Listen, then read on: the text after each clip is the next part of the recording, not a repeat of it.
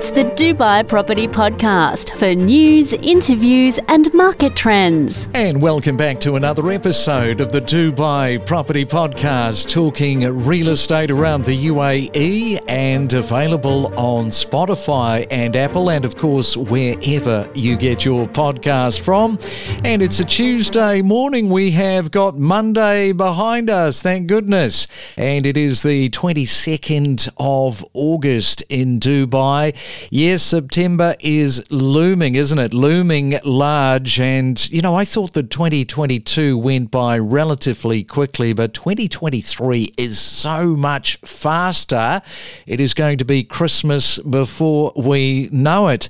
And let's catch up with somebody who's been doing his Christmas shopping over there in Italy. Mario Volpi, welcome back to the Dubai Property Podcast. Hello, Craig. Hello to all the listeners. And welcome back to Mario. Here I am. So how was Italy? Because, of course, if you think about it, Volpi is Italian, is it? That's right. Yeah, it comes from northern Italy. It means foxes. There were lots of cunning deals out on the shopping front. So, unfortunately, I spent a little bit of money. But I can tell you that there are so many tourists in Italy at the moment, especially from America.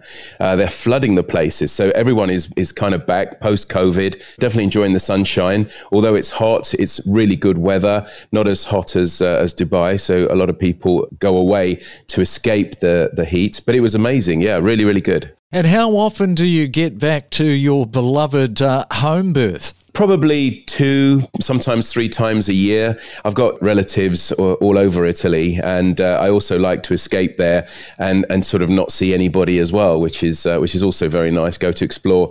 I mean, Italy is like a whole world in itself, from north to south. It's got so much culture and so much history that it takes ages to discover, and I've not seen not even a small portion of it. Now, do your relatives over there in Italy know that you're doing the Dubai Property Podcast? Actually, they don't, no. And also, they don't really speak English, so that doesn't help. All right, yeah, that wouldn't help at all. All right, well, we'll come back in just a moment because we've got a question from one of our listeners, not from one of your relatives, Mario, because they're not listening, and we'll do the answer to that question from the Netherlands coming up in just a moment. We are more than just a real estate podcast. We cover a multitude of subjects, including property data, current buyer-seller sentiment, and the mood of the market. Follow each week all of the main talking points and know your property. Yeah, so obviously, subleasing is illegal, as Mario has often screamed from the rooftops. I did have an occurrence this week, so for the landlord, the issue is it can be very hard to prove that it's going on. My client was actually made aware of the sublet situation by the facility management company managing the tower, who actually provided evidence of it. So she then filed a case with the police, and it's been just resolved this week after a 12-month battle in the courts, and the outcome was an executive order from the court for the tenant to leave within 15 days. And there may have been a fine in it for the tenant also. However, I don't actually have that information. But yeah, the moral of the story is subletting is a no-go in Dubai. Don't forget to subscribe. We have so many episodes, all designed to help you better understand the constantly evolving and dynamically changing real estate property market. And we are back with Mario Volpi on your Tuesday. And yes, let's get to this question from one of the listeners, from Ali. And he is telling us that he resides in the Netherlands, is gainfully employed, and is considering making an investment in real estate, particularly a studio apartment, he tells us, within the price range of 650 and 700,000 dirhams.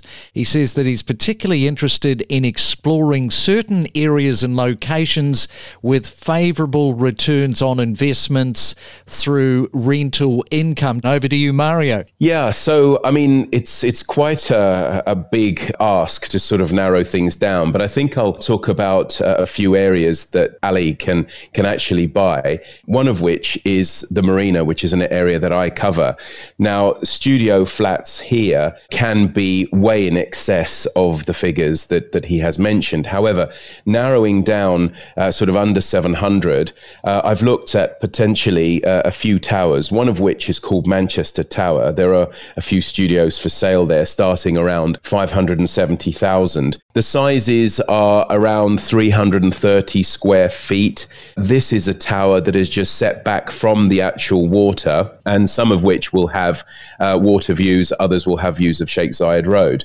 There's another tower in the marina that's called Marina Diamond. It's one of a series of 6 towers there. This tower actually has sort of studios ranging from 630 up to the 700 mark. Now, they're a little bit bigger. They're around 430 square feet, going down to around 365 square feet. There is one other tower called DEC Tower, again, all on the west side of the marina. This is a large studio, 865 square feet. So for some, that's even a 1-bedroom for 700. Now, to give you an idea of rent, because the gentleman wants return on investment, the studios in Manchester Tower, they range approximately 42,000 to 50,000 per annum, bringing in a gross ROI of just over 7%, going up to around 8.7%. For Marina Diamond, similar sort of rental income, around 44 to 52,000 for the year. So the ROI for this particular building is just shy of 7, going up to around 7.4%. But the standout winner in the marina is this particular property at DEC Tower, where the rent is approximately sort of 80,000. So the gross ROI would be just over 11%. So that's immense. This kind of money doesn't buy you a great deal of quality in the marina, but it will get you still some properties. Now, when you say quality, my question was, how old are those particular towers that you are talking about? And maybe just in terms of some of the facilities, because I know that the listeners are probably outside of Ali thinking, okay, so what do you actually get? Yeah, I mean, these particular buildings are not new for any stretch of the imagination, especially not new compared to Dubai. They would be sort of 15, 20 years old. Now, whilst that does not seem very old, perhaps in the views of the listeners, for Dubai standards, that's getting on a bit. In terms of facilities, pretty much all towers will have swimming pools, their own gymnasiums. Depending on the state of the art, some of those gyms will have steam and sauna rooms.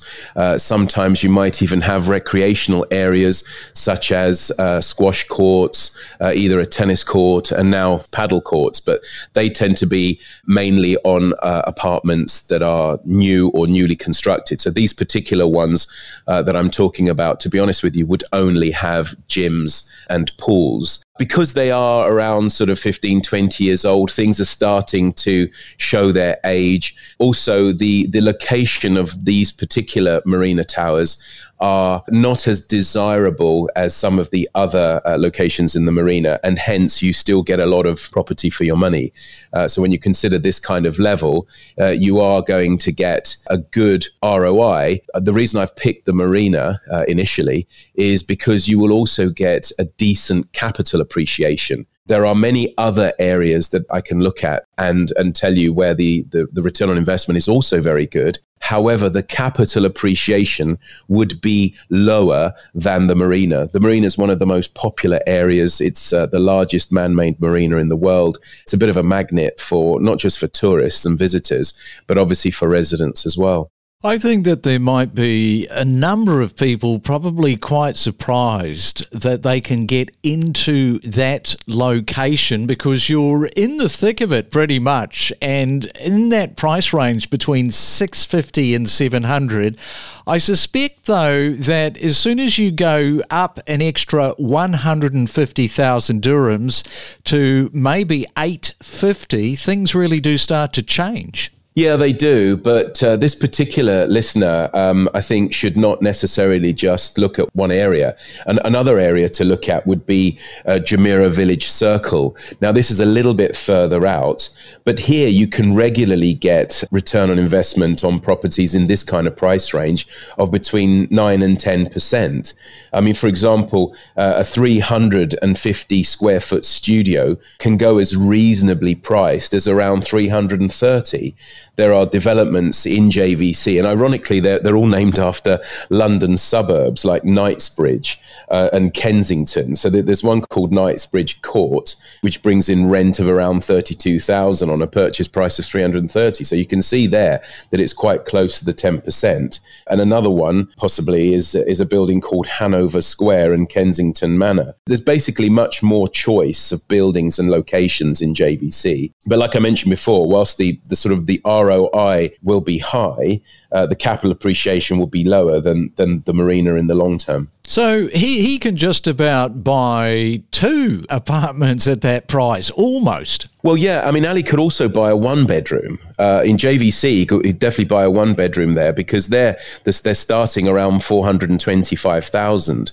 And again, these rent from between 40 and 45,000 for the year, which again brings a gross return on investment of approximately 10%. Or actually, there's a 2-bedroom for 600,000, and that's a respectable 980 square feet, and that would rent for 60,000 for the year. So again, a 10% return. Wow. Is there any other areas that you can suggest to Ali, our listener there listening in the Netherlands? Yeah, definitely. There's one last area that I wanted to look at, and this one is probably the best when it comes to the ROI. This is an area known as International City. Now, International City is located much further away from the sort of new Dubai. It's located near to the popular Dragon Mart Mall area, and it's one of the cheapest areas for, or should I say, best value areas for real estate. And the starting prices of the first phase of International City for studios are around 220,000 dirhams. The second phase does bring in much higher amounts. These are more modern buildings, and there you'd be looking for a similar size property of around 450, 460 square feet, approximately 550,000 dirhams. The 1-bedrooms there start at around 300,000 dirhams and go for as high as 700 for the second phase. And of course, like I mentioned in JVC, you can also buy 2-bedrooms in International City. Here they'll range from around 500,000 to 630,000 for the first phase. In terms of ROI, the cheapest studios will rent for approximately 20,000 a year. Now, whilst that's not a great deal compared to some of the other rents that I mentioned, you know, when you're only paying 220 or 250,000 for a studio, again, the gross ROI on that is close to sort of 9-10%. And the same can be said for the 1-beds and the 2-beds. But like I said before, and I want to have this as a caveat, these properties obviously will increase in value when the market increases in value, as it does across the board. But I think the percentage rate of increase in these kind of areas is much smaller than would be in, say, Dubai Marina. So that's the only thing to consider. If Ali is looking for ROI, probably the best places to buy would be places like International City or JVC. If he's looking for a good ROI and a good capital appreciation, you cannot go wrong with the marina. Yeah, but the capital appreciation, of course, Ali, if you're in it for the long term, you're going to be able to get that capital value return as well as the ROI. Yeah, that's true. But like I said, it's the rate of increase. I mean, when we look at what's happened this year on Palm Jumeirah, and indeed the marina itself, the beachfront, these kind of areas, the first phase of these properties that were launched 1 or 2 years ago have gone up exponentially. And so that's what I'm trying to say, that the value of increase in International City will be a very small percentage when it comes to capital appreciation compared to some of the more expensive areas. So if you want capital appreciation, go for the more expensive areas, because when the market is with you, it will increase very well. But the ROI, you cannot beat it for JVC and International City. Cannot beat it. Now, it's going to be a tough day for you because you're back on the job today after, having all those wonderful lunches, the dinners, the siestas in Italy, back to reality. Absolutely, Craig. Honestly, it's going to be quite tough. The body is in Dubai, but the brain and the mind and the memories are still back in Europe. So, it's going to be a difficult day. Everybody wants to know how it is and all the rest of it. But there's so much work to get done.